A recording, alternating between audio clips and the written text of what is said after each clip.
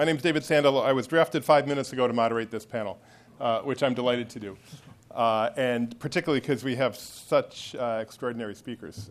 And let me just briefly introduce them, then they're going to give remarks, and then we're going to have question and answer. So we have to my immediate left here Qiang Liu, who's the Secretary General of the Global Forum on Energy Security based in Beijing. He's worked at CAS, Chinese Academy of Social Sciences, since 2004, where he's been Director of Energy Economics, the Energy Economics Division. And he's been an Associate Professor at CAS since 2008. He was a visiting scholar at Johns Hopkins at SAIS. He holds a PhD in economics from the Graduate School of CAS.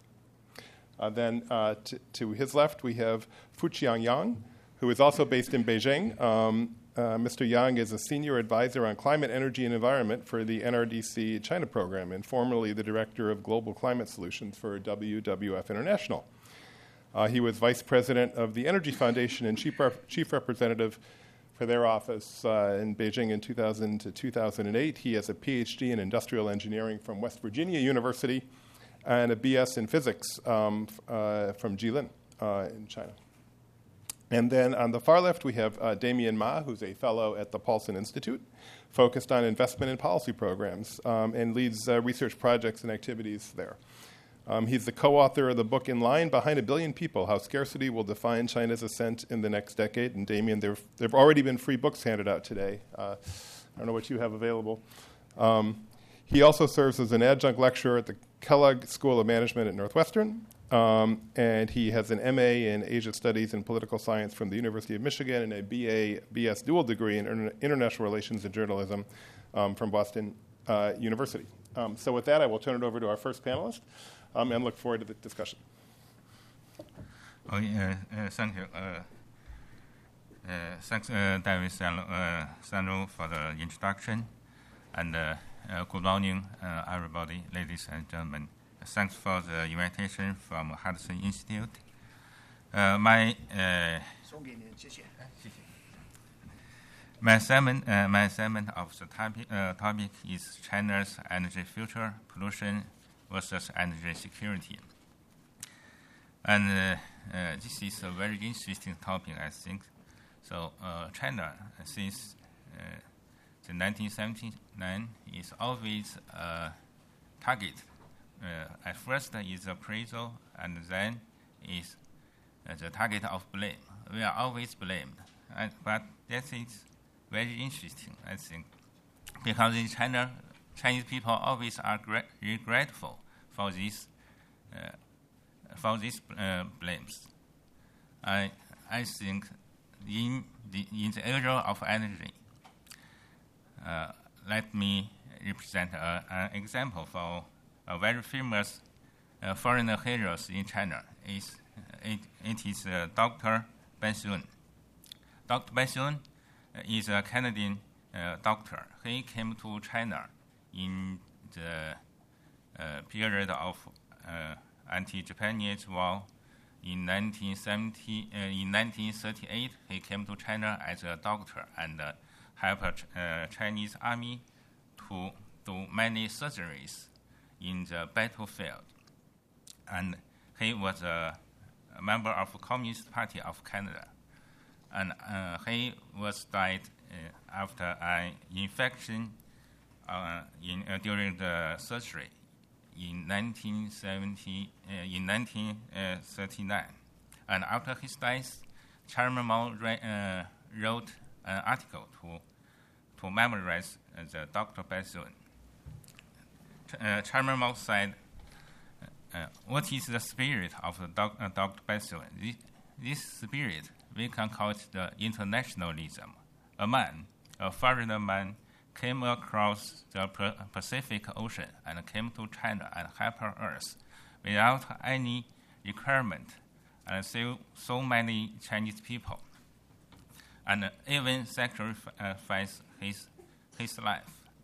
So we call it the internationalism. And in the area of the energy, China is also a role of internationalism. When the world needs oil, needs cheap oil, we use coal as our main energy. And after the oil crisis in 1970s, we began to export crude oil and the sweet oil to the world. So after the reform and the open up policy, we even sacrifice our environment, our domestic resources, and even the health of our people to produce the goods for the world. So, even a joke, when the world began to mitigate the process of global warming, we even invent the smog, the serious smog, to prevent this process. You know, the smog can slow down the global warming. It's a joke, but it's a serious situation in China. So what is the energy security? I think it is a situation most of the residents and the industry can have access of clean energy in affordable price. And in China, at first, before the recovery of Daqiang oil field, the energy security issue is the reliable supply of energy, especially the supply of energy for transportation and electricity. Then, until the year of the beginning of the reform and open up, the energy security issue has become the endeavor to guarantee the demand for energy, especially for the industries and the residents. So after the reform, the emphasis was not changed. We are still focusing on the supply of energy to industries and households, but we have to import more and more energy from international market. But the energy policy in China is still relying on domestic resources. Even we began to import crude oil from the world, most of the energy supply is based on the coal resources inside China. Along this direction, China has used out most of the crude oil resources and much of the recoverable resources of coal. We have built dams and hydropower plants in most of the economically available rivers, including the branches and the tributaries, such as the biggest dam in the world, the Three Gorges Dam. But is this our policy focused on the energy security? I don't think so. If we really care about the energy security, we should import more resources, more oil, more coal from the world, not to use out our own resources, and especially the domestic resources is not so good and not so empty.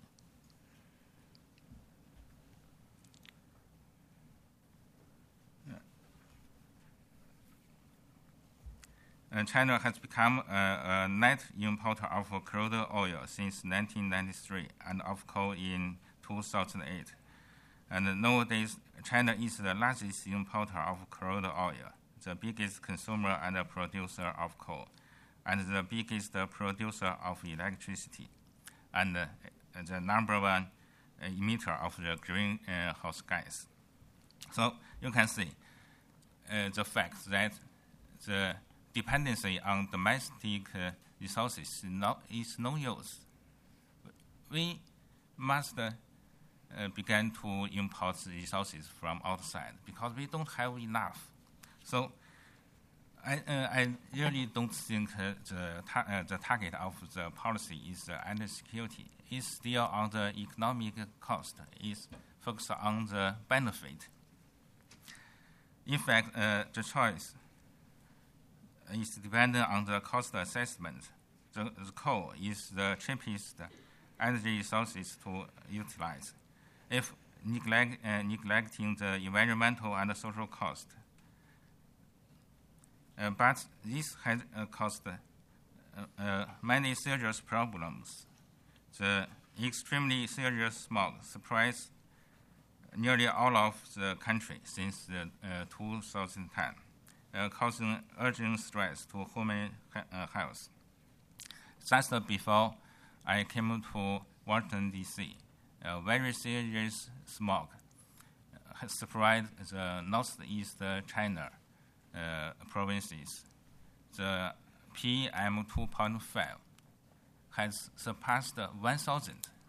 Do you know the criteria of the UN is the criteria is less 50, but we are more than 1,000.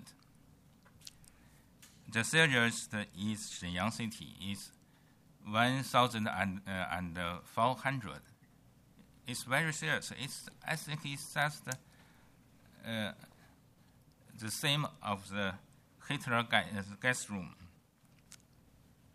So these threats of the environmental and health, according to one study, has caused a 5-year reduction in life expectancy in North provinces than those in South China. Regardless the contrast to those people in developed countries. So morally, we must pay our attention to the trade-off between the dependency on coal and the cleaner energy, maybe with higher cost.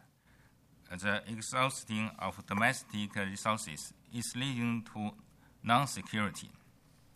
Dependency on high polluting coal destroys the health of people, and of course, it is not security.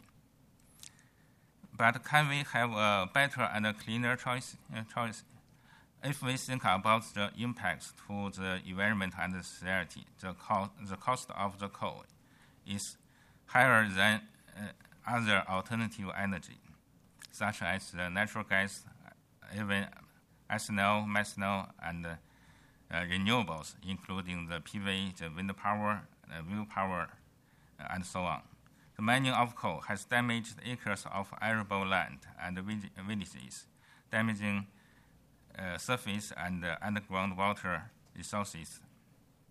And the transforming process from coal to electricity has caused most of the enormous emission of the greenhouse gas and acid rain in most of the country. Even we have lost many lives during the mining process. Just this week, the Paris attack maybe sacrificed about 160 lives. But do you know how many lives has been sacrificed in China coal mining? I think more than we can count hundreds of thousands of people died in the process. So can we have a better and a cleaner choice? I think the answer is yes. Especially, fortunately, China has come to the peak of energy consumption. The process of quickly urbanization has come to its end. Nowadays, more than 60% of population de facto live in cities and towns. They already have their houses, big or less big. According to the statistics in 2012, the average house square of urban population is 32.9 square meters. So the demand for construction materials whose production process needs much energy began to wither. In fact, the energy consumption by three industries of the steel and iron, the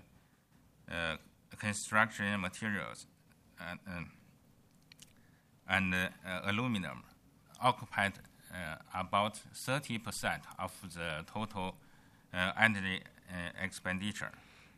This is the data of 2013. In addition to the indirect consumption, these three industries consumes about 35% of the TPE. So if the demand for the house began to drop, the energy consumption and the GHG emission will also decrease. You have seen the phenomenon of the economic decrease in China. The growth rate has dropped to about 6%. This is very lower contrast to the history. So this is not because of the economic cycle. It must be happen because we already have enough houses, and we have already enough vehicles. Most of the Chinese family have their own vehicles and their houses. So the job must be happen. This gives China the opportunity to reduce the share of coal in energy mix and have a cleaner portfolio of energy. So what an optimized energy portfolio we can have? In China, we have begun to adjust the energy structure according to the strategic plan to 2020 of the energy mix. We have set a target to reduce the coal, to reduce the share to less than 62%. And we need to raise the share of natural gas and hydropower and other renewables. In the economically available technological scenarios, we can have many choices of the energy. We can import more natural gas through both pipeline and LNG ship. We can produce more natural gas domestically in the case of opening the upper stream, as private firms can have a lower cost than SOEs. We can also produce more unconventional natural gas, such as the shale gas, coal bed methane, and acid gas, tight gas, and so on. We may also have produce and import methanol and ethanol as liquid fuel, and import cleaner coal from Australia, Indonesia, Mongolia, and Russia, even USA and Canada, because according to the quality of the coal, the Chinese coal is more dirty because it contains more sulfur and phosphor. Some experts also suggest nuclear power, but I don't think it's a priority in the background of rising demand. Above all, I suggest a smart energy system which can better balance the cost and environmental impacts. The key is that it can transit among different kinds of fuel. It should be a more flexible system. When the cost or emission parameter of one fuel changes, the system can transfer easily from one fuel to another. And a smart grid is a familiar example which can integrate the wind power, PV, or traditional power into one system and assess the generation freely according to the condition changes. Another example is the engine redesign and reconstruction is also welcome to transform among different fuels, such as the gasoline and diesel, ethanol, methanol, or electricity. So, what policy needed to make the energy transition? I think the policy is only the regulation. Nowadays, the regulation in China is not so good. We have the laws and the standards and the regulation, but they are not well done in the practice. For the transition, the policy needed is only the practice of the regulation. The regulation on environment, on health and security. The government can set the standards and can open the entry for different kinds of energy and technologies. And the industries will decide the technical rules, stricter the regulation, and more optimize the energy portfolio we can have. So I remember the author has mentioned the revolution of energy. We are facing a new revolution. This revolution is driven by the demand and by the demand for cleaner atmosphere. We cannot live in this environment for a longer time. If so, we will lose many lives. And we can see the reduction of the life expectancy in China. Can you imagine a country with very fast economic growth rate, but also with a reduction in the life expectancy? So it's horrible. It's very horrible. So we must need a revolution on the demand, on the supply, on the technology, and on the regulation system. In the past 20 years, China is the fastest growing consumer of energy. But in the next 10 years, we will be the fastest reduction of energy consumption and the greenhouse gas emission. Many people don't believe this, I think, because they have a strong memory of China's faster growing growth rate and the energy expenditure. But if you think about the background, I just mentioned of the drop of the housing demand. In this year, the demand for the new house has dropped very quickly. If the government don't pull down all the buildings, we will not have a stronger demand for the new houses. So I think there must be some drop and even negative growth rate in the future, especially on the energy expenditure.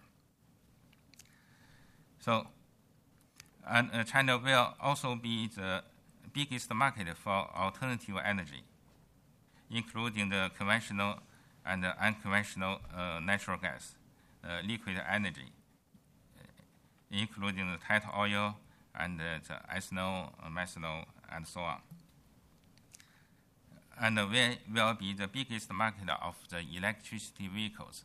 We have enough vehicles, that's true, but the vehicles in China is not so good. We will have more good vehicles, more, even luxury vehicles in China. And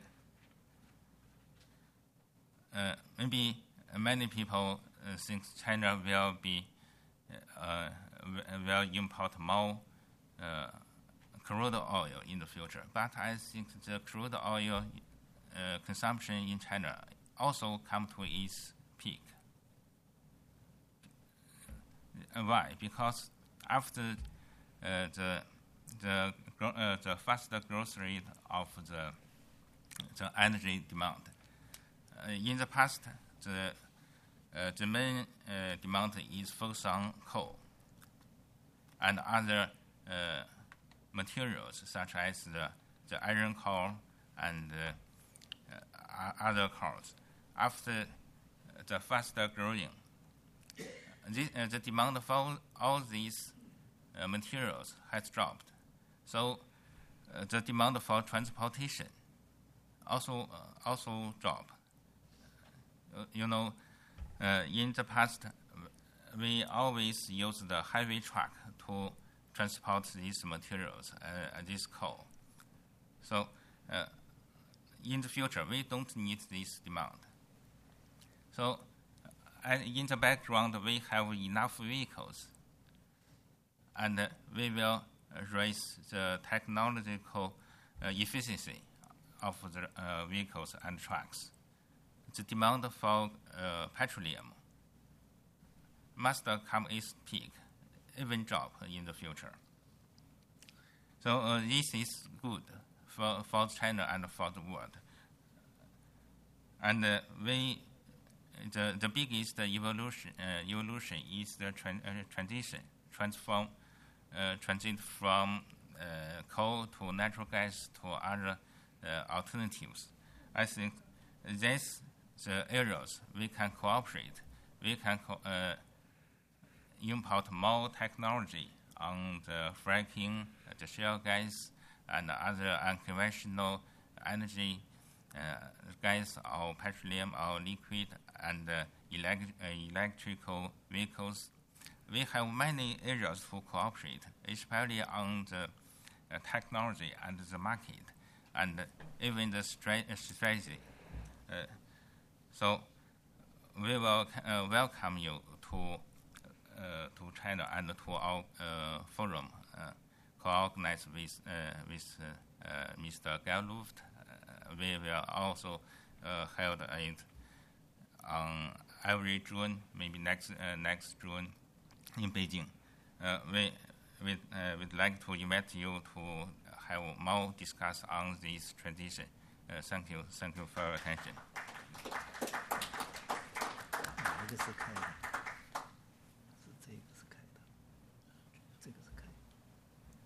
President? Oh no, lay up backward. Oh, yeah, okay.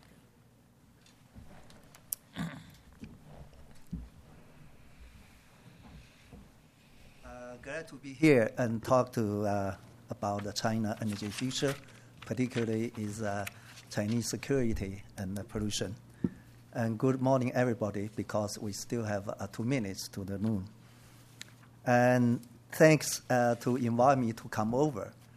And for China and U.S. and cooperation in the climate change and energy environment issues, and it has been done very well. And in the future, personally, I strongly believe we're going well, smoothly, and productively.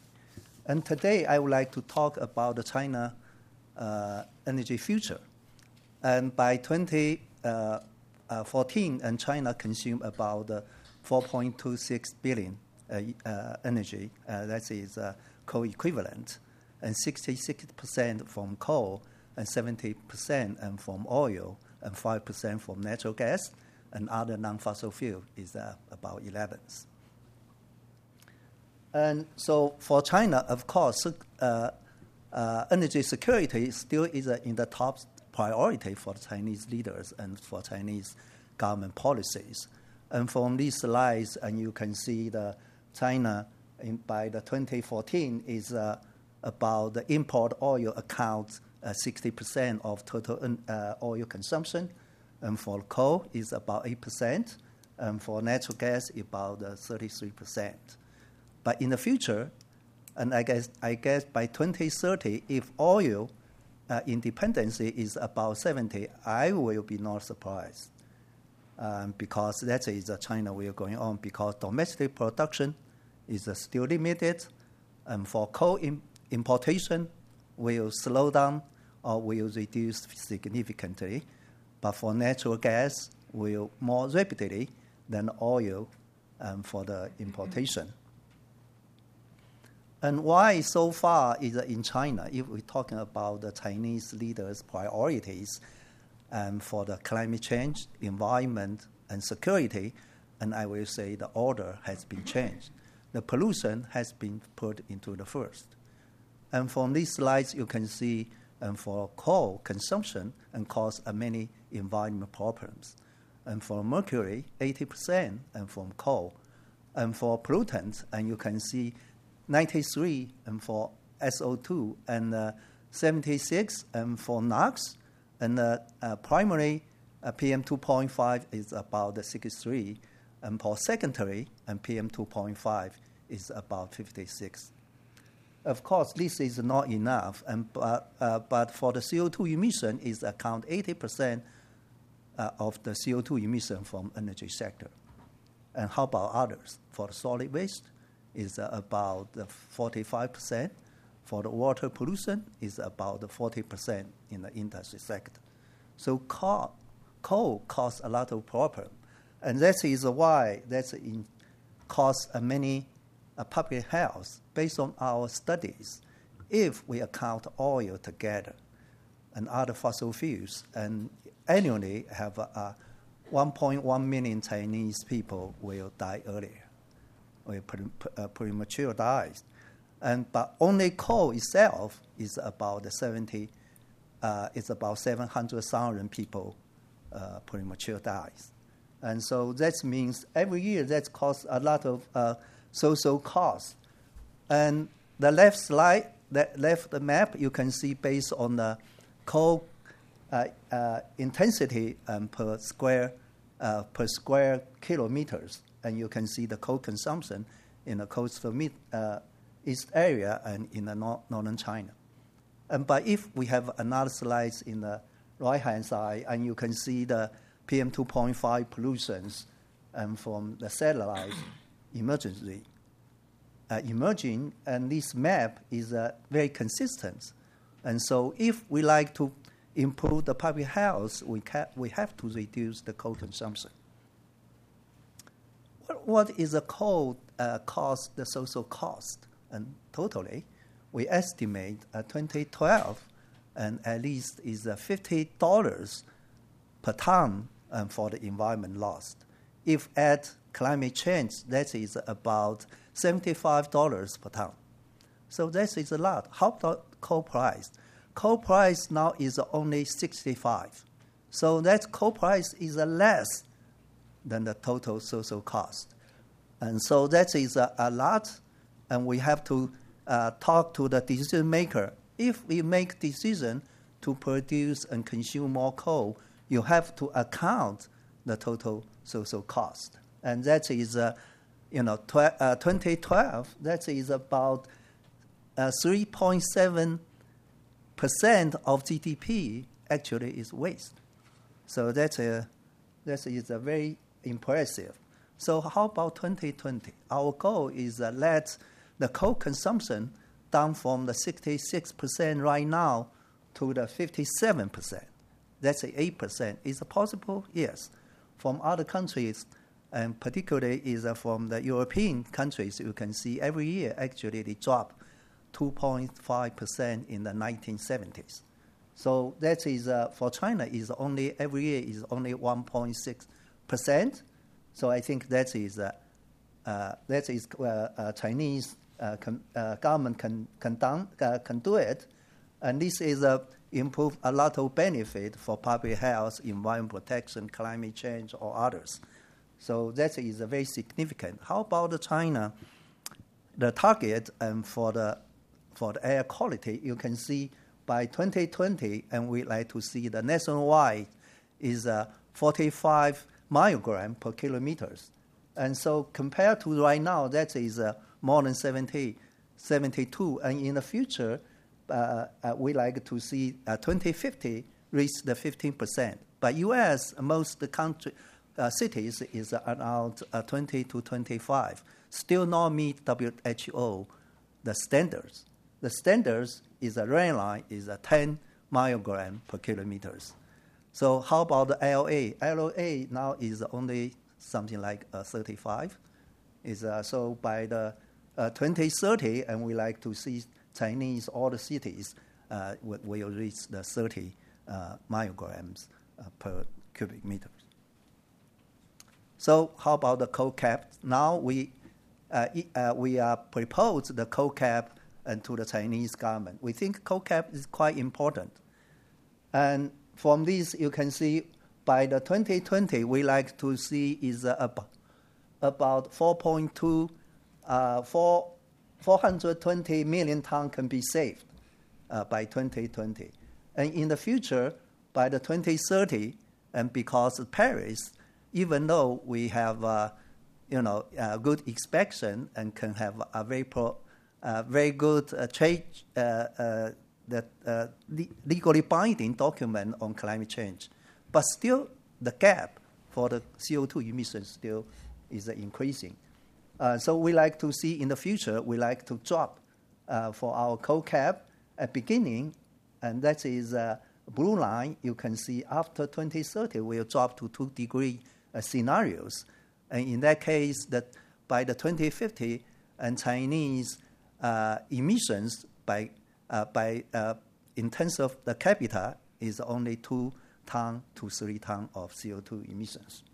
So that's meet a national demand. So by 2020, if we can save 420 million tons of oil, what is the benefit we can get? For instance, we can reduce 980 million tons of the CO2, and also we can reduce the 71,000 people can be avoid to die, and also we can create 150 green jobs. So that is a co-benefit actually is quite large.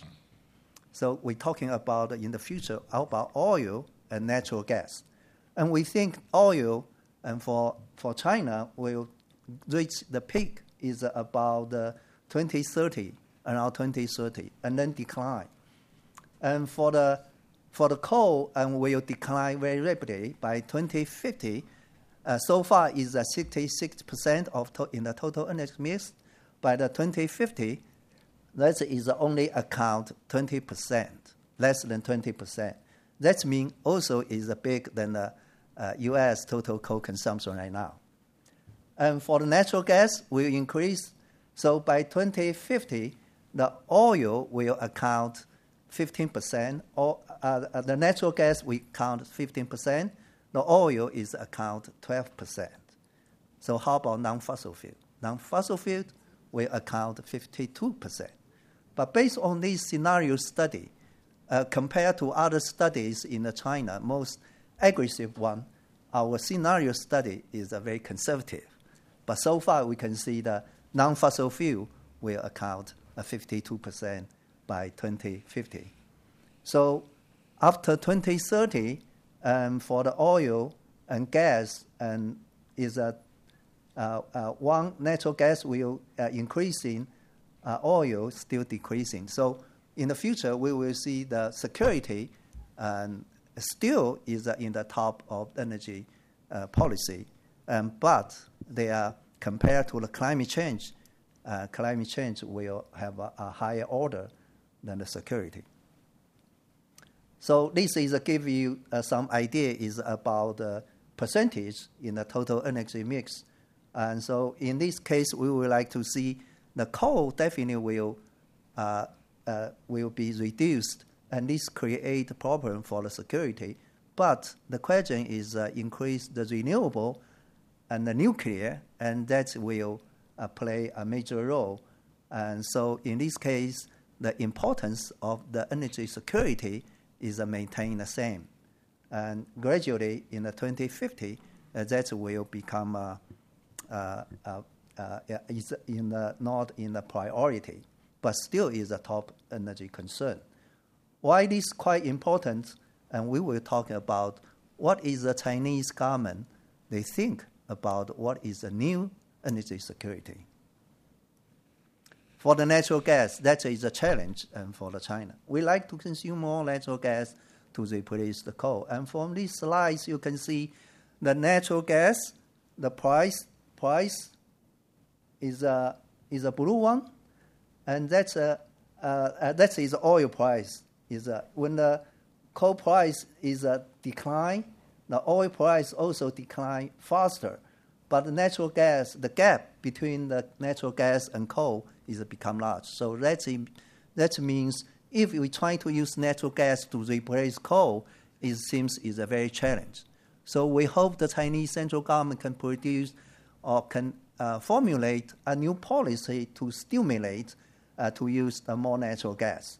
So that's price is the first. How can you do it? So that is a challenge. And I would like to answer your question later on. And from these slides, you can see by the power sector, why oil will be reduced very significantly. And we will see in the power sector, more natural gas resources and renewable resources will provide more electricity. So that's why that is for the EV, electric vehicles.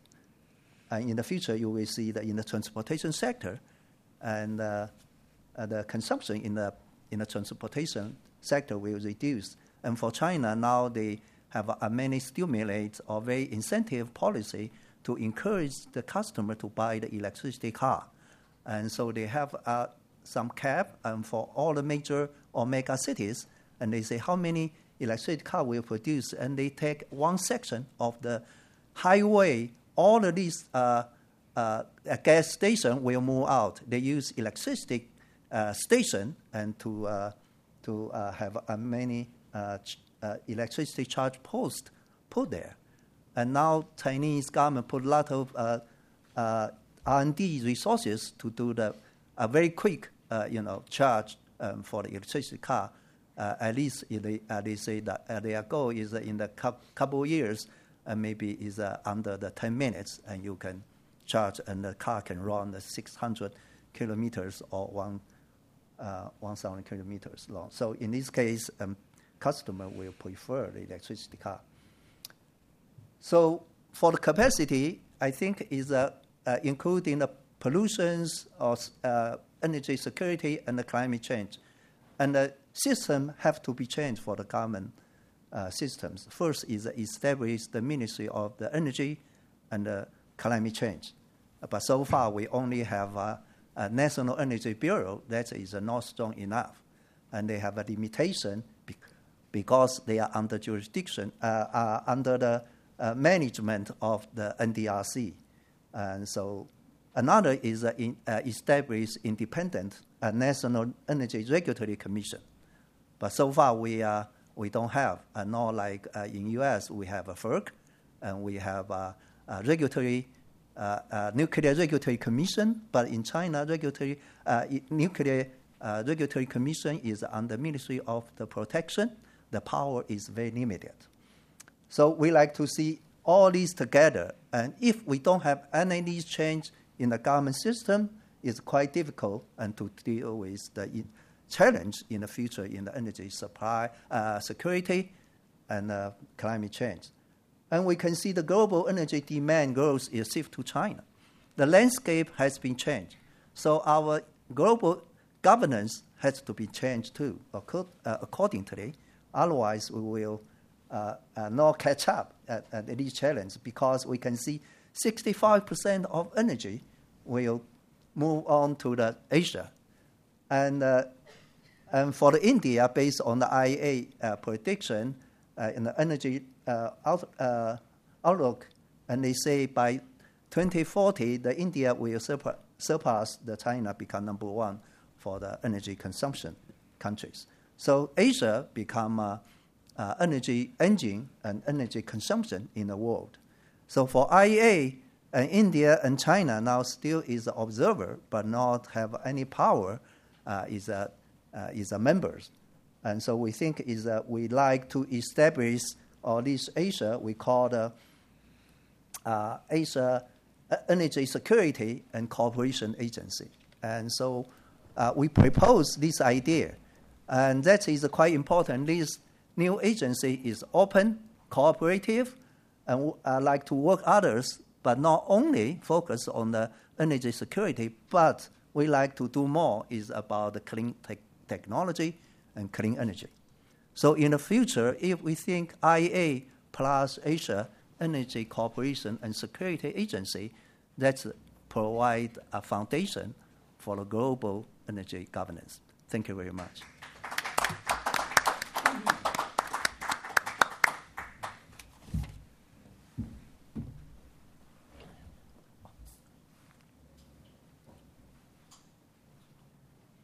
I'm going to just say here, if it's okay with everybody. That was a terrific presentation. I've been following Dr. Yang's work for years, and as you can see by the presentation, how great it was. I'm going to switch gears a little bit. We had a very good, deep dive and quantitative analysis of China's current energy structure and where it might be transitioning. But I think you can't understand what's going on in China, especially in the energy and environmental side, without understanding the underlying political context. And this is what I want to spend most of my time talking about. I think it's the most political we've seen in China in about a generation. And a lot of this is actually affecting the energy and environmental side in terms of policies, and also some of the regulatory changes that are needed in China. I think it's important to understand that the energy story cannot be disaggregated from the massive economic transition and reforms that the Chinese are trying to undertake through 2020. It was set up at the third plenum in 2013 by President Xi. And as we all know, China's economic model dictates its energy profile. So to the extent that the Chinese actually succeeds massively in its rebalancing effort, it's actually going to have a huge impact on how its energy profile comes out. But it's extremely political because anytime you have a big economic transition, you have economic actors or so-called vested interests that the Chinese talk about a lot, and that inherently makes this whole project a lot more political than it seems. And as we all know, there's been a huge anti-corruption campaign in China right now, and a lot of that, I would argue, and I will hypothesize that there's no coincidence that it's hitting a lot of the energy side first. And I'll try to make that case throughout my presentation. I'll try to be very brief so we have more time for questions and answers. So what is the fundamental problem that they're trying to solve? We heard about over the weekend you had this air apocalypse incident again in the city of Shenyang in northeast China, 1400 PM 2.5, off the charts. The consulate in Shenyang couldn't even measure it because it was just way too high. But instead of me telling you what it is, let me just show you. This is a picture of Beijing in 2013 taken by a friend of mine, Bill Bishop, who some of you might know. He has recently relocated to Washington, D.C. after 10 years in Beijing. This is outside his window in downtown Beijing in the Central Business District on a blue sky day, as they call it in China. It's great. And this is the same view on what's called an air apocalypse day. Some of you may have seen this picture, but it's the exact same view, and I've shown this pictures at other talks, and most people don't quite believe it's the same view. But that looks like a scene out of Blade Runner on your right. This is kind of what Shenyang looked like over the weekend, perhaps even worse. Visibility, a couple hundred feet, that's about it. People wear masks and so on. So this happened during the year, I guess you could even call it the year of the air apocalypse in China, which was 2013. And that really produced a political, bottom-up political reaction to it because people live there, people all breathe the same air, and in fact, all the politicians live in Beijing, and they also breathe the same air. It became evident that air is sort of a public good, obviously, but I think it became much more political because of the fact that politicians were. This was happening right in the capital, and it was a huge blight on China generally. So this became a political justification. The so-called war on pollution has become a way to accelerate the economic transition and the energy transition that people have been talking about, like Dr. Yang. And I will try to go into more details about what that entails and what the politics are. Obviously, we know coal is the big problem, right? As Dr. Yang said, one of their proposals is to cap coal, but just look at China when it compares to every other country, including certain BRIC countries.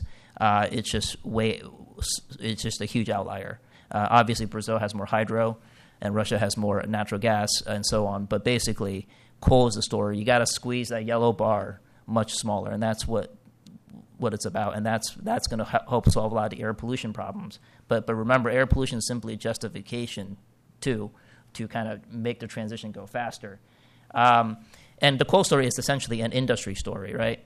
China has undergone hyper-industrialization over the last 15, 20 years, that the world has never seen. It's unprecedented. I don't have the stat here, but I think from 2011 and in 2014, China used more cement than the United States did for the entire 20th century. So in 3 years, they used more cement. in 100 years in the United States, because again, we built out in the 50s through the 70s when we had urbanization, but the scale in China is just so much bigger. And this is what you get, right? China makes basically all the major commodities in the world, and sometimes they try to dump in the United States, and we slap tariffs on them, but that's because they have an overcapacity, especially with the economy slowing down to 6 to 6.5% these days. You can't just be making 50% of the world's steel, or nearly 50% of the world's aluminum, and so on. So this is an unsustainable economic model that has an underlying energy a profile that supports this, and it's a coal-driven energy profile. So I want to illustrate my story about politics and the interaction with politics and environment with two specific provinces, subnational. One is this province, Hebei, and the next one is Shanxi. Hebei, anybody venture a guess what it has in common with the European Union? Just shout, no? Okay. Well, so it produced basically the same amount of steel as the entire European Union. And you can see the numbers there staggering. That quote on the bottom, that's a quote by a local official in Hebei. Basically, if you ranked global steel top producers, China is number one without Hebei. China with Hebei itself is number 2 in the world. This tiny city on the east, do I have a pointer? Well, anyway, this tiny city called Tangshan, basically in the southeast part of the province it will be number 3, the city itself. And I just saw a recent stat in 2014. That city itself produced more steel than the United States combined. So that is the whited out part is Beijing. Okay, so you can see where the pollution is coming from in the neighboring province, because that's where all the steel making is. And so this province alone is incredible in terms of steel output. And if you recall, Mao Zedong back in the 1950s wanted a great leap forward in steel. Well, he got it just 50 years later, and its name is Hebei Province. It's right there next to Beijing, and all that blows over. So you can't deal with the pollution without dealing with Hebei Province. It's just not going to happen. You can't just simply focus it on Beijing itself. And it's a problem politically because, like all steel-based or one industry provinces, you got to deal with the fallout if you want to transition from this industry to something else that's less energy-intensive, less polluting. You're going to have to shut down a lot of steel plants. And in fact, just over the weekend, they shut down a huge one, and there were about several thousand people got laid off, and many were threatened to jump off the roof of the steel plant in Tangshan, the city that made more steel than the United States last year. So what have they been doing at the top? President Xi Jinping has, of course, been conducting one of the most pervasive, ferocious anti-corruption campaigns that we've seen in probably 20, 25 years. Nobody anticipated that it was going to be this severe, last this long, and go so deep. And so these are two of the top so-called anti-corruption tigers. They're high-level politicians that were felled in the recent anti-corruption campaign. This was earlier this year. And, of course, they happen to be in Hebei province. This is a big steel-producing industry. So, the Chinese system is obviously different than ours. They keep on talking about vested interests. Well, steel clearly is a big vested interest. And it's not pleasant when you want to transition. You got to shut down all these plants, and you got to tell people that they're out of jobs.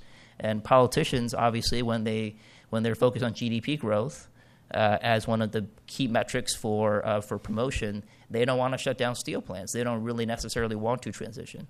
Think about Pittsburgh way back when. Did they really want to transition out of steel? Probably not. It was probably very politically difficult. It's a similar story in China. So what do you do with vested interests that don't want to actually do that don't want to change, that want to preserve the status quo? Well, you arrest them in an anti-corruption campaign. And this is one. This is steel in Hebei. So this is one illustration. There are a couple others that I want to go through to make my case. The second province is Shanxi. It's sort of the West Virginia of China. It's coal country. Okay, so it produces 960 million tons of coal in that province alone. It's a quarter of national production and 80% of exports to the rest of the country. And guess what? more than a dozen officials have been arrested over the last couple of years in that province, including very high-level officials. And also, guess what? Not coincidentally, the coal industry right now has been clobbered. As we've seen, prices have plummeted. Exports are down. China has basically had a very an abysmal time in the coal industry, and partly is because the anti-corruption campaign has swept into that particular sector. So I would again argue there's a clear logic between what they're doing on the political side to get rid of some of these vested interests, to basically make things move a little bit faster. Not to mention that the governor of this province happens to be the son of a former premier Li Peng, and so there's also a possibly other political angle there. But obviously, I think the best politics and policies are generally twofers. So it's not purely for economically motivated, but there is an economic manifestation of what they're trying to do politically, especially on the energy side. And the third example I want to give is, anybody saw the documentary Under the Dome by any chance? So I will briefly talk about Under the Dome. Under the Dome was it went on Chinese internet for about a weekend before they shut it down because it had about 200 million views over 2 or 3 days. And it's still up on YouTube, and I would encourage you to see it. But what they did was, this was a former CCTV anchor, Chai Jing, and she was sort of the host and the person behind the video, supposedly, and she basically made a video that looks and feels a bit like Al Gore's Inconvenient Truth. The idea was to kind of use that kind of video model to kind of really push the envelope on environment, and people were very surprised that such a video was even shown for over a weekend. Normally, this kind of stuff would be pretty much censored, and she went very far in the video. She attacked the big oil companies, national oil companies, specifically CNPC, also Sinopec, and she attacked them for not willing to move to higher fuel standards or cheating on fuel standards. And that was one way for them. Again, that was a vested interest. They didn't want to move. These are some of the three biggest oil companies in China. CNPC hires about 1.5 million people on its payroll, so it's a huge company, and it's clearly a very entrenched interest. And obviously, it didn't want to move on certain things. So, again, at the end, it was very, very political. And here, I have to tell a story. A lot of people thought this was sort of, there was a lot of rumors that this was clearly had pretty high political backing. And interestingly enough, and I have to tell this story again to underscore the point, is I had a chat with a China correspondent from the Huffington Post. He was the only foreigner, or he was the first foreigner that got to ask a question in the National People's Congress, which was a few weeks right after this video came out. They always screen the questions. They usually tell 1 or 2 foreigners to ask the question, and he had cleared 3 questions. And I heard this personally from him. He had wrote down a story about this particular film. He wanted to ask Premier Li Keqiang about it, and he thought there was no way they were going to let him ask that question. There was no way. It was too politically sensitive in front of everybody at the NPC press conference once a year. The premier gives it. Well, he had 3 questions. The first one that definitely asked the one about Under the Dome. Definitely ask about it. So he did. And Premier Li, they knew what was coming. He didn't really answer the question directly, but he made the point about how, about entrenched interests and you got to push forward.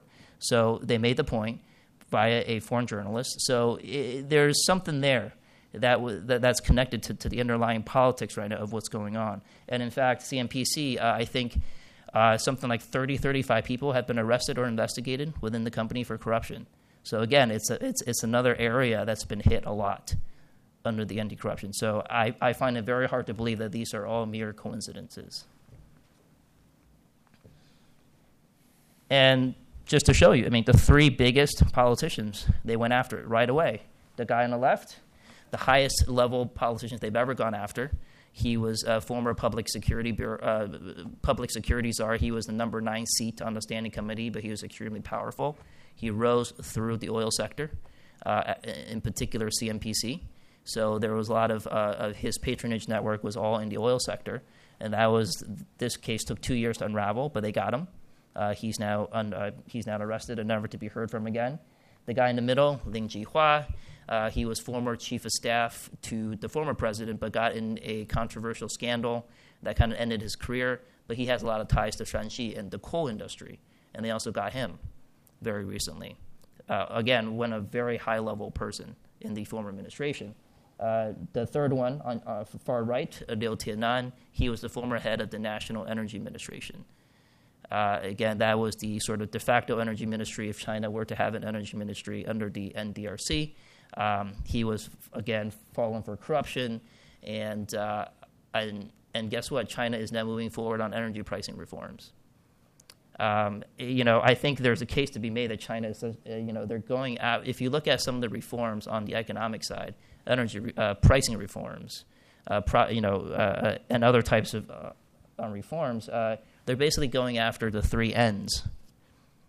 NDRC, National Development and Reform Commission, because they have the pricing power. If you let the energy pricing be market, then what does the NDRC do when it comes to pricing? They will no longer have that authority.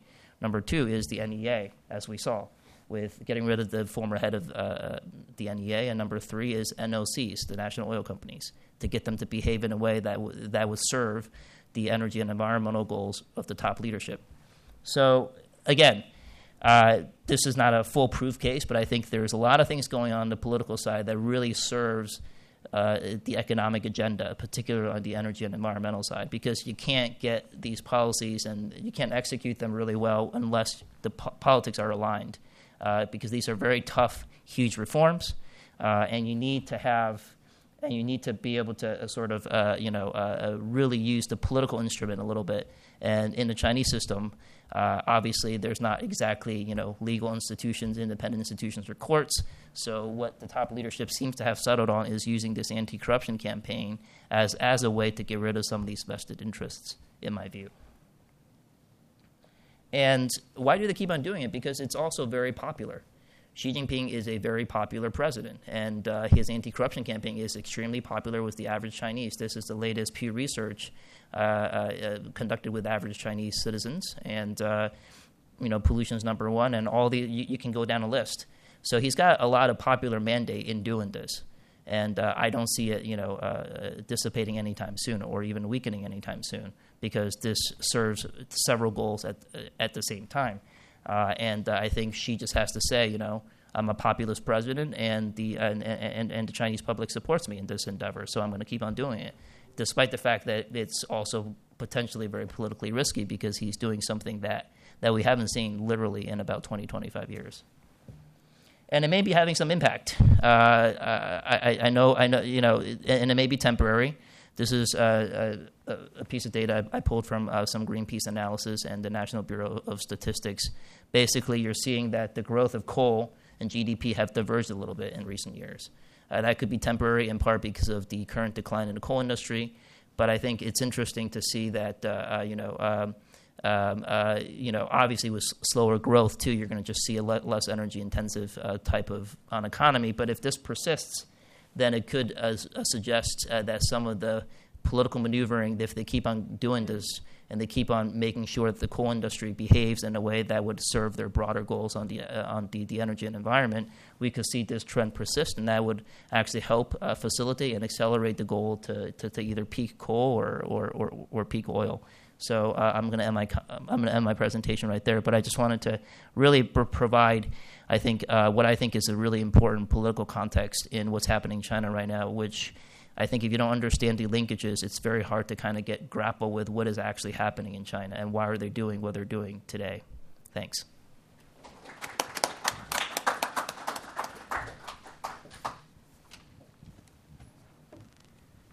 Thanks very much for 3 terrific presentations. How much time do we have for questions and answers? About 10 minutes. Okay, great. Let me just start with a couple, and then I'll throw it up to the crowd.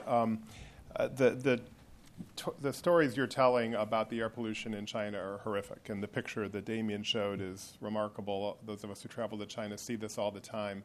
The report of 1,400 PM2.5 in Shenyang is just remarkable. We have a lot of expertise at the table. How quickly can China reduce those figures? how quickly can China move towards air quality that's significantly better than it is today? Mr. Yang. Yeah, I would like to answer your question. And first is the Chinese growth is slowed down a little bit.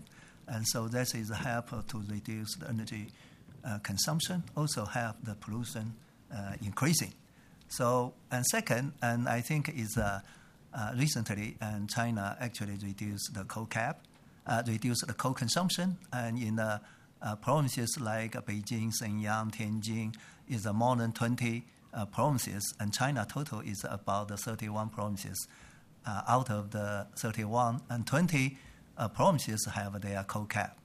And so that's coal reduced very significantly. We have data to show recently 3 years, and you can see the 74, the major cities, they are PM 2.5 and reduced significantly. So that is why we like to see by the 2025, China can reach the 35 microgram per kilometers, and that is reach the WHO first phase and standards for the PM 2.5.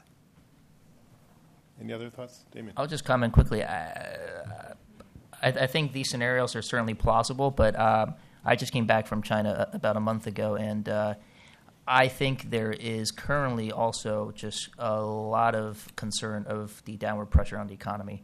And as we know, the very simplistic thinking is the trade-off between growth versus tackling the environment. And I think continues to be, at this current point, a lot of fear of whether going all in on the environment and the energy transition is going to come at a huge huge economic cost, given nobody really even thinks China is growing at 6.5% or 6.9%. So that debate, that was the sense I got in Beijing anyway. That debate is very intense. And you don't want a situation where in 2008, 2009, where they announced another $600 billion stimulus, and it basically all went to infrastructure and steel and all the heavy industries that I talked about here. That would set back some of the recent gains because of the slowdown. Great. One more question, and then I'll throw it out to the audience. I'll say as an American, in my opinion, we've done a lot of things in the past several decades not very well as a country. But one thing we've done very well is clean up the air in our cities. It's really quite remarkable how much better the air quality is here. I lived in Los Angeles briefly in the early 1980s, and I worked in a skyscraper for a month, literally before I ever saw the mountains there. And although Los Angeles' air today is it still needs some improvement, it's much, much cleaner. So is this area of air pollution, is this also an area that the United States and China can be working well together on? Are there potential for cooperation beyond what we're already doing? Of course, the two governments are already working in this area, but can we be doing more to work together as two countries to help China clean up its air? And any thoughts on that? Mr. Liu. Yeah, thank you for this question and your willingness to help us. Yes. I think the biggest question is about what caused the serious smog in China. Is it the same or the different with Los Angeles or London City? I think it is some different, but you can still do some to help us. The biggest reason is it's not the coal, it's not the petroleum, but the combination of both. In the past, Beijing has more power plants using coal-fired power plants. But at that days, there's no smog in Beijing. But today, Beijing has less coal-fired power plants, but we have more smog, even in the no wind days.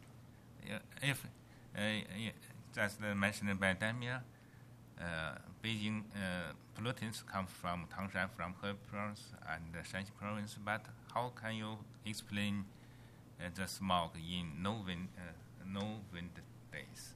So it's a combination from the petroleum and the coal, especially the combination.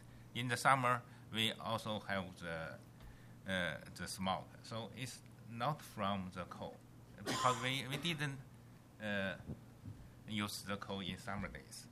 So I think the reason is the combination of the coal and the petroleum. We are the biggest market of the vehicles. So the smoke is not come from the vehicles; it's come from the petroleum. The sulfide content in China is much higher than in USA. So if you want to help us, I think it's useful to help us to raise the quality of the petroleum products, especially the diesel and the gasoline. According to the assessment of the Sinopec, maybe this will cost about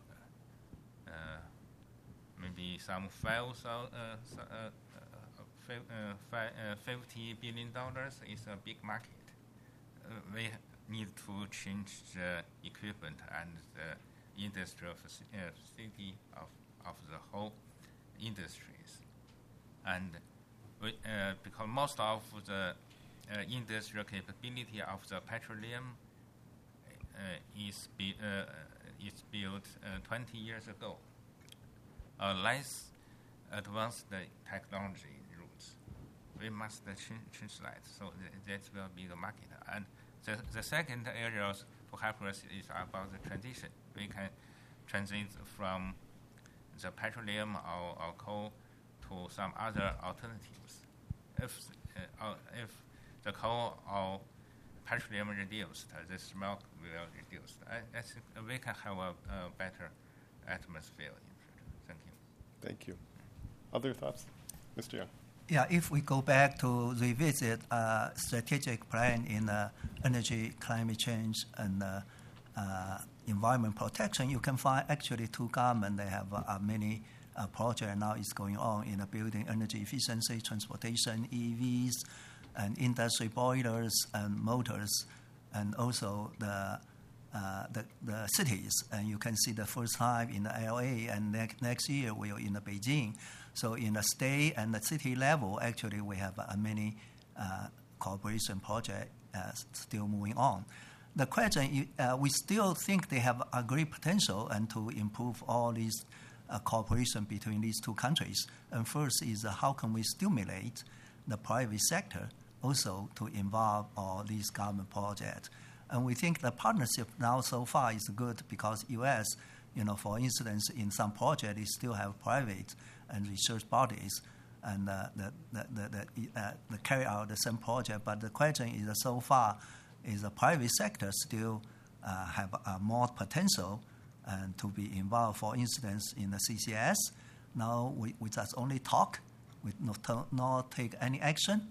And in the cities, and how can we see the build more vehicles, and in the port, how can we make a ship, burn the diesel more cleanly?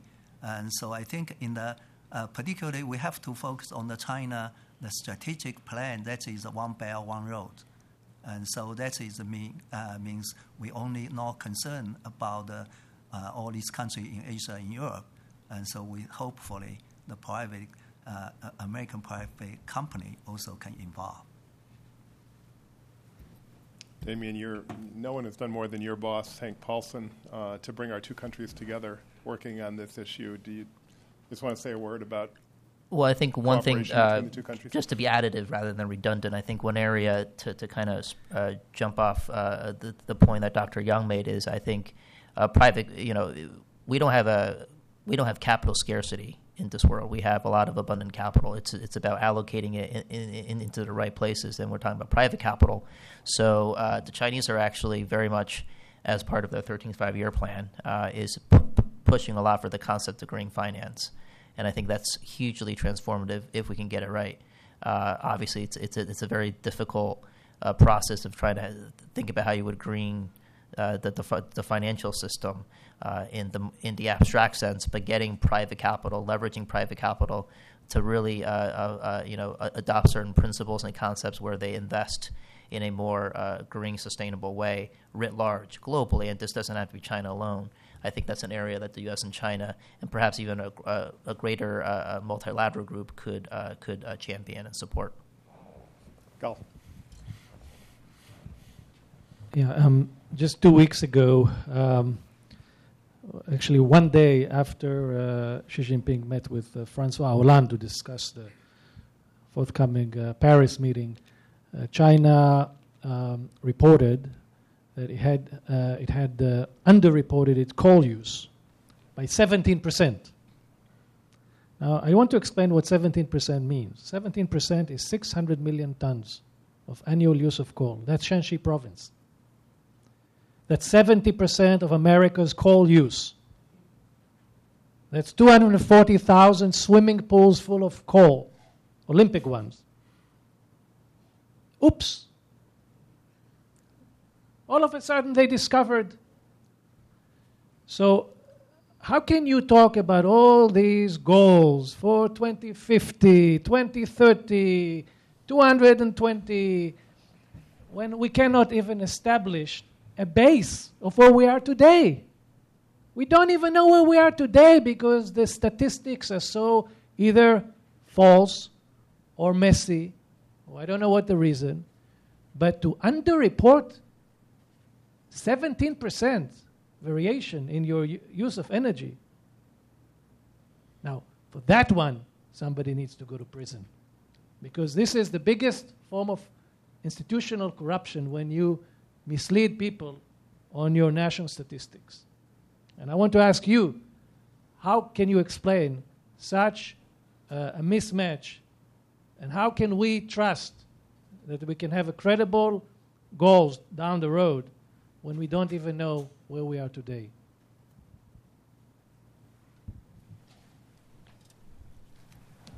Okay, let me answer your hard question. This is very good. And the New York Times interviewed me and they called me talking about the statistical data. Yes, China have revised this data, and this is based on their third economical survey, and they find out many small enterprises and many local areas, they use the different statistic method and different, they didn't report. So now come out, this data is about, you say 17%, I told them it's 14%, but then finally they figure out 70%, that doesn't matter. The matter is, that means China statistics system become more open, more transparent. If they like to cover, they will not report these revised data. Of course, this is actually is about 1 billion CO2 emissions, and that's more.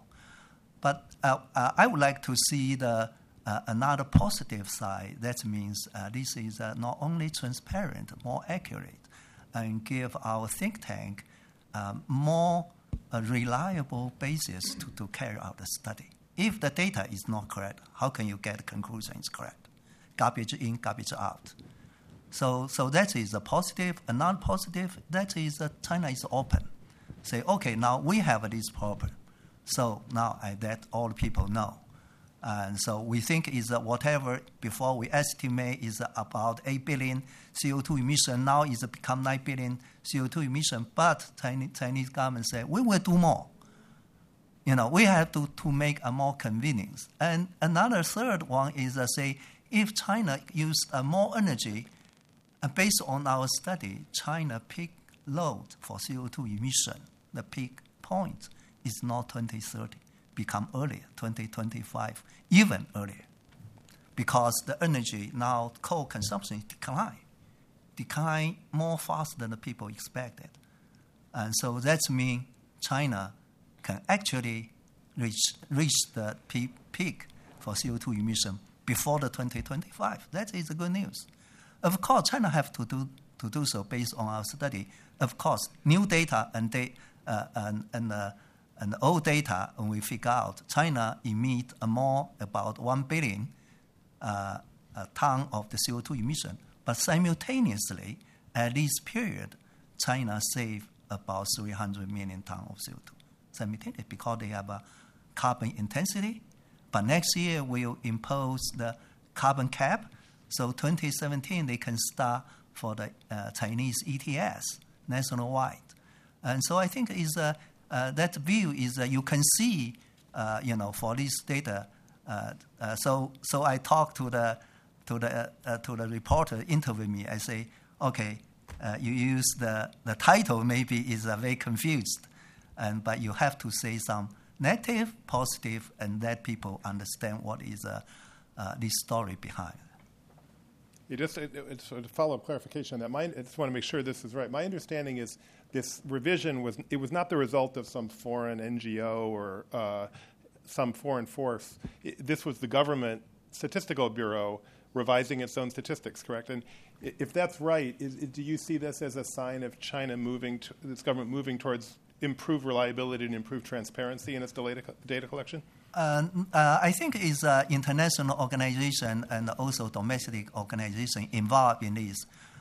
Is 1 year ago, and we submit a policy proposal. We think we have to carry out a new study and to make energy data right. Yeah, we have openly invite all the media to come over to our workshop. We talk about this. This is not secret. In the energy circle, they understand the data is not right because they use the different local and the central government use the different the system for the data collection and estimation. So based on our study, actually our final conclusion will come out 1 year earlier. But we wait because we have a plan B. We think China sooner or later will issue the new statistic data. So we waste 1 year waiting for this, and finally they come out. And so our report, a very good report, is our prediction, but 2020 will come out next year. Before is this year, but now. Okay, we have a lot of hands. We've got, let's see, right here, with two right here, and then we'll go to the back, and then we'll wrap up. I'm Bob Hershey. I'm a consultant. What is being done for routine control of particulate, such as by using electrostatic precipitators or bag houses?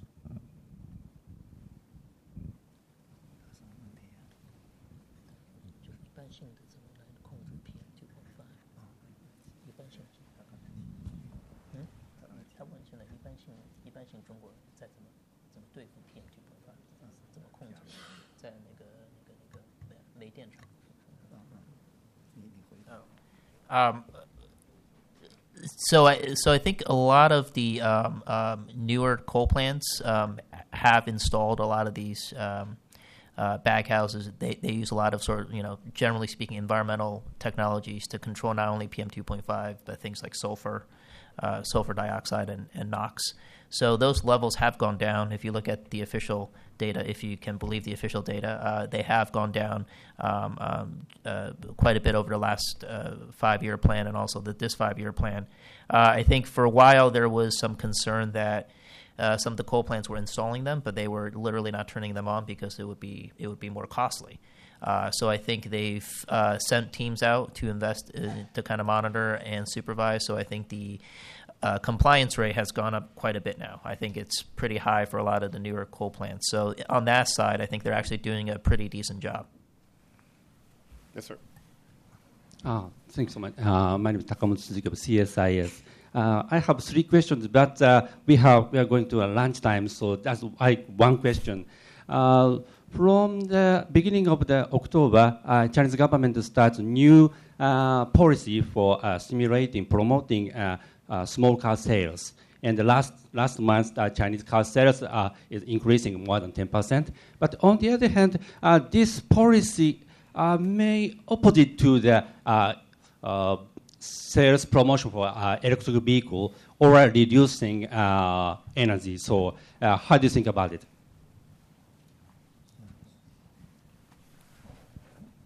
Yeah, I would like to answer the question first. And China, EPA actually established many standards for the power plant and for the boilers for motors, like U.S. and EPA did. The question is the implementation. Unfortunately, and now is a new amendment of the energy the environment protection law that's come over, and this year So they adopt many effective measures from the U.S. Clean Air Act or other laws, and that's including the public mitigation and the daily fine based on the cumulative daily fine and others. So that is a criminal. Before it's not like a same. So I think that is a very strong, effective, and to do. And so next year, the China Clean Act will come out, and so that will very strongly influence on the implementation of the environment standard and regulations. And back to your transportation and for sale, the China, I think is China now is every year is produce more than 10 million, like 12 million the cars. And so in this case, they like to promote a more efficient and also electricity car. And so personally, I think that is good because for the young people, they like to buy the SUV or others, And so I don't think that is a good behavior. So electricity car in the urban area, and you can see they have a quota. For instance, in the China, you have to, bid for the car. They call it panel? Like a lottery car system? License lottery. Plate auctioning system? Yeah, in the Shanghai, they have a lottery. And so that means if you buy electricity car, you don't need to bid. So you can buy. So that means gradually increase. Of course, we also warning the municipal government. We say, yes, you can help to solve the problem is about the environment, but the transportation jam, you cannot get rid of that. So I think in Beijing, we like to do 2 more ways. I think is more effective. One is improve the public transportation, and second, bring the bicycle back to Beijing. All right, we have a question in the back right here, and then right up front, and then we'll close. Yeah, Jerry Carl, Hoover Institution. My question, first a comment. I was glad that Gal brought up this issue with the teensy-weensy coal data revision. I assume the data that, Damien, you're showing up there maybe doesn't reflect that. That's okay. I don't believe the GDP data either, so maybe I shouldn't be bothered by the diversion. But I think more I wanted to toss another question to you, Damien. I'm in full accord that with your analysis that what we're seeing right now is economic reform that's really being pushed under the guise almost of corruption, going out after corruption. And I'm wondering whether your thoughts of, A, whether this is ultimately stabilizing or destabilizing, as you correctly note. I mean, we haven't seen something like this in China for at least 2 decades, if not considerably longer. And then beyond that, is this really anything more than Xi consolidating his power? I mean, is it even real? Is almost the economic effect kind of secondary, and really we've got other things going on as primary drivers? I didn't mean that to be quite so leading. I don't know. I'm curious as to your response. On your first question, whether it's destabilizing or stable, I think in the near term, there's one sense that it's potentially destabilizing in the sense that we've heard anyway that, and talking to folks in Beijing is that given what's happening on the political side and the political climate, there's a lot of reluctance and inaction within the bureaucracies to actually do certain things or carry out policies because they're just not quite sure what the new norms are because the rules of the games are being changed. So that's a potential problem in terms of forcing the bureaucracies to implement the mandates from the very top. And as you can see, Premier Li and others have repeatedly gone down and sort of kind of hectored the bureaucracies to do what they're being told. So that's one immediate manifestation, but I don't think it's sort of, I think you're really asking if it's systemically destabilizing. I don't see that yet, and I think we'll have to see whether in the second term they try to institutionalize some of this stuff, possibly make the anti-corruption CCDI a lot more of an institutionalized, sort of independent within the party kind of institution. They've never had that before. So we'll see how the second act plays out, but I don't get the sense that it's systemically destabilizing. In terms of second question, is she doing this for political gain, smiting enemies, or really he's committed to reform? I think it's probably a mishmash and a bit of all of the above. Like I said, I think the best policies get you a twofer. So I think in some respects he is getting rid of certain, politicians that he, and putting his own people in place. But I think there is a real, genuine commitment to kind of get some of the economic agenda done. And I think in part it's moved slowly than some people had anticipated, precisely because the politics have not been aligned as much as they should have. And that shouldn't have been a surprise because it's a very, very tough challenge. All right, last question. Right.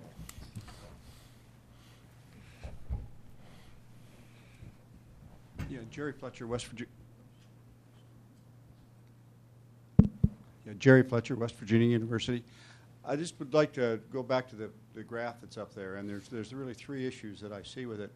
One is there has been significant cooperation in the last, for quite a few years, between the statistical agencies in the U.S. and in China. I know there has been a lot of work to try and modernize that. I hope that this is actually an outcome of some of that effort. The other thing is, as you look at those graphs, one of the things that we look at is coal consumption in terms of tonnage. It's not in terms of the energy that's being produced. One of the things that's happened in China in the last 10 years, mostly, is the new power plants that are coming on are significantly more efficient. And the energy output per ton of coal has gone up a great deal. Some of the power plants that were built in the early part of this century are already coming down because they don't meet standards. How much of this, of what we're seeing in here, is should we be looking at energy instead of looking at coal, and to see what's really happening in terms of the mix of the Chinese economy? May I answer the question? Sure. So should we look at energy at all, or should we look at the prices of energy? Because all the graphs I've ever seen is what kind of quantities of energy, but different energy come at different prices, and the effect on growth is usually the price, not the quantity. So actually, those are two pretty different questions. So, but both key points. So Jerry's asking a question about tonnage versus energy content, which is pretty important, and Yossi's asking the quantity versus price question, which is also important. And any thoughts? Yeah, I think the question is that we have to think who consumed the coal, who consumed the energy. That is a very significant. Similar like the U.S. and U.S. consume the coal. Because the major driver to keep coal down, they have two reasons. One is public health. The reason another is natural gas subsidize the coal in the power sector. And in China, if we think about which sector consumes the coal most, and that is iron steel and cement and chemical and building material or others. And other is the power sector and building. So that incremental for the power sector and for the building and for the coal to chemical still there. But others, iron steel, done. They reached the peak. They cannot go in anymore because economy don't demand as very strong for iron steel. Cement, all the intersector is done. So this is a major driven. And for the power sector, in my PPT, you can see actually their demand for the power sector now is very very slow. So in this case, our policy, our recommendation is that let this room let renewable and natural gas to play rather than coal.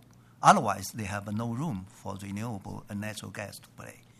And for the building, of course, we have to use more natural gas because the cities, we have to clean up the air. And for the coal to chemical, we strongly against. We say coal to gas, coal to oil doesn't make sense. In U.S., and we have these cases, it doesn't make sense. Without the department DOE to support this project will fail, but actually they failed. So we strongly believe we have to stop the coal to natural gas, coal to oil. So in this case, you can see the coal lost their engine, and they will drop. And actually, based on our understanding, last year, coal become drop. They have no way their coal will back to their golden age. No way. And so in this case, the final demand is oil, and for natural gas, I'm talking about natural gas prices. And in U.S., natural gas is lower than the coal in the power sector, and so that's why they can replace. But in China, no. Coal, natural gas still higher. So this is why we have to have a new policy and to stimulate how can we change the pricing signal and to put a more natural gas for power generation. Any final thoughts? Damien. Just two very quickly. I think you're absolutely right. This is a blunt instrument. I mean, you can't, aggregate consumption is not. It's not disaggregated. It's not necessarily nuanced. I was simply trying to show, sort of, as a proxy for, during the height of industrialization, coal consumption seemed to track GDP growth pretty well, but now it's no longer. And I think you're absolutely right. In one of the recent papers I wrote, I found steel industry data in terms of their coal consumption, comparing China, Japan, and South Korea, and the U.S. actually. And China is actually getting closer and closer to Japanese efficiency levels in some of their biggest steel plants. So I think that definitely has something to do with it. So I don't mean to just say that consumption is diverging. That's the end of the story. On pricing, that's a nice thought, except, pricing is not purely market or liberalized in China, so it's hard to talk about energy commodities purely from a pricing perspective. Natural gas is not.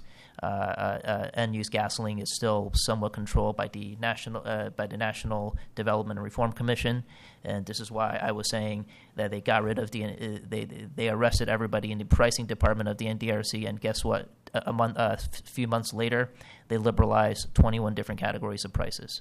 So pricing is a political issue. It's one of the key things that the Chinese government still controls and intervenes heavily. So it's fine to talk about pricing, but it's not market-based, so I find it hard to talk about it in terms of something that is not quite determined by pure supply and demand. It's such a great panel. We could keep on going, but it is lunchtime, so please join me in giving them a big hand.